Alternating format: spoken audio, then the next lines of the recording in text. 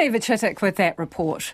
The controversial entrenchment clause in the Three Waters legislation has been kicked back to Parliament's Business Committee for further consideration and could include discussion about repealing it. Labor supported a Green Party amendment put up during urgency last week that would require 60% support for any attempt to privatise water rather than the usual 50% majority. Our political reporter Giles Dexter has more. Entrenchment provisions are usually only reserved for electoral law, such as the recent changes to the Māori electoral option bill or the upcoming debate on lowering the voting age. The idea is that requiring a 75% supermajority safeguards legislation from being overturned by a future government. But Green MP Eugenie Sage has proposed entrenching public ownership of water assets, meaning if a future government wanted to privatise them, it would need a supermajority to get it done. But in this case, it's a 60% majority, not 75%. You could not get a 75% majority through the Parliament without the support of National and ACT. So the 60% relates to Labor and the Greens having that many MPs and that many votes. The opposition has complained the amendment was introduced by stealth while Parliament was in urgency.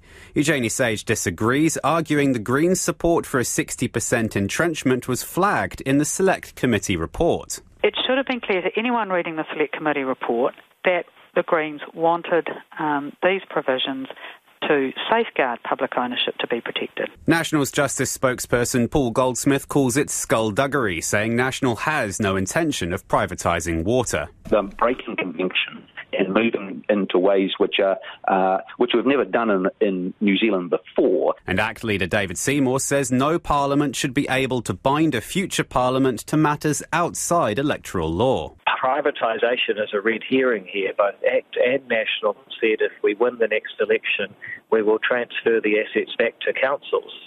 This entrenchment means 60% would be required to do that, but traditionally in New Zealand, if you win the election with a majority, you are the government. It's not just opposition MPs who have raised concerns. Professor Andrew Geddes is one of 8 public law academics who have sent an open letter to the government objecting to the way the amendment was introduced. He says it sets a dangerous precedent. The risk is if you do it for this one piece of policy, why not do it for any piece of policy? The Prime Minister agrees the concerns are legitimate. Our plan is to go back to the Business Committee, discuss where entrenchment is used more broadly and look to resolve the issue.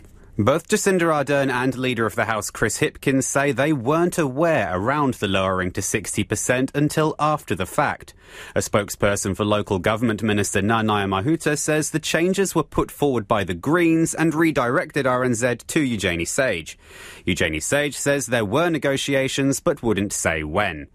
The government will recognise the political risk of inflaming tensions further around Three Waters and will likely be seeking a way to walk back the amendment without losing valuable sitting time in the last sitting block of the year. That report from Giles Dexter. It is 10 minutes to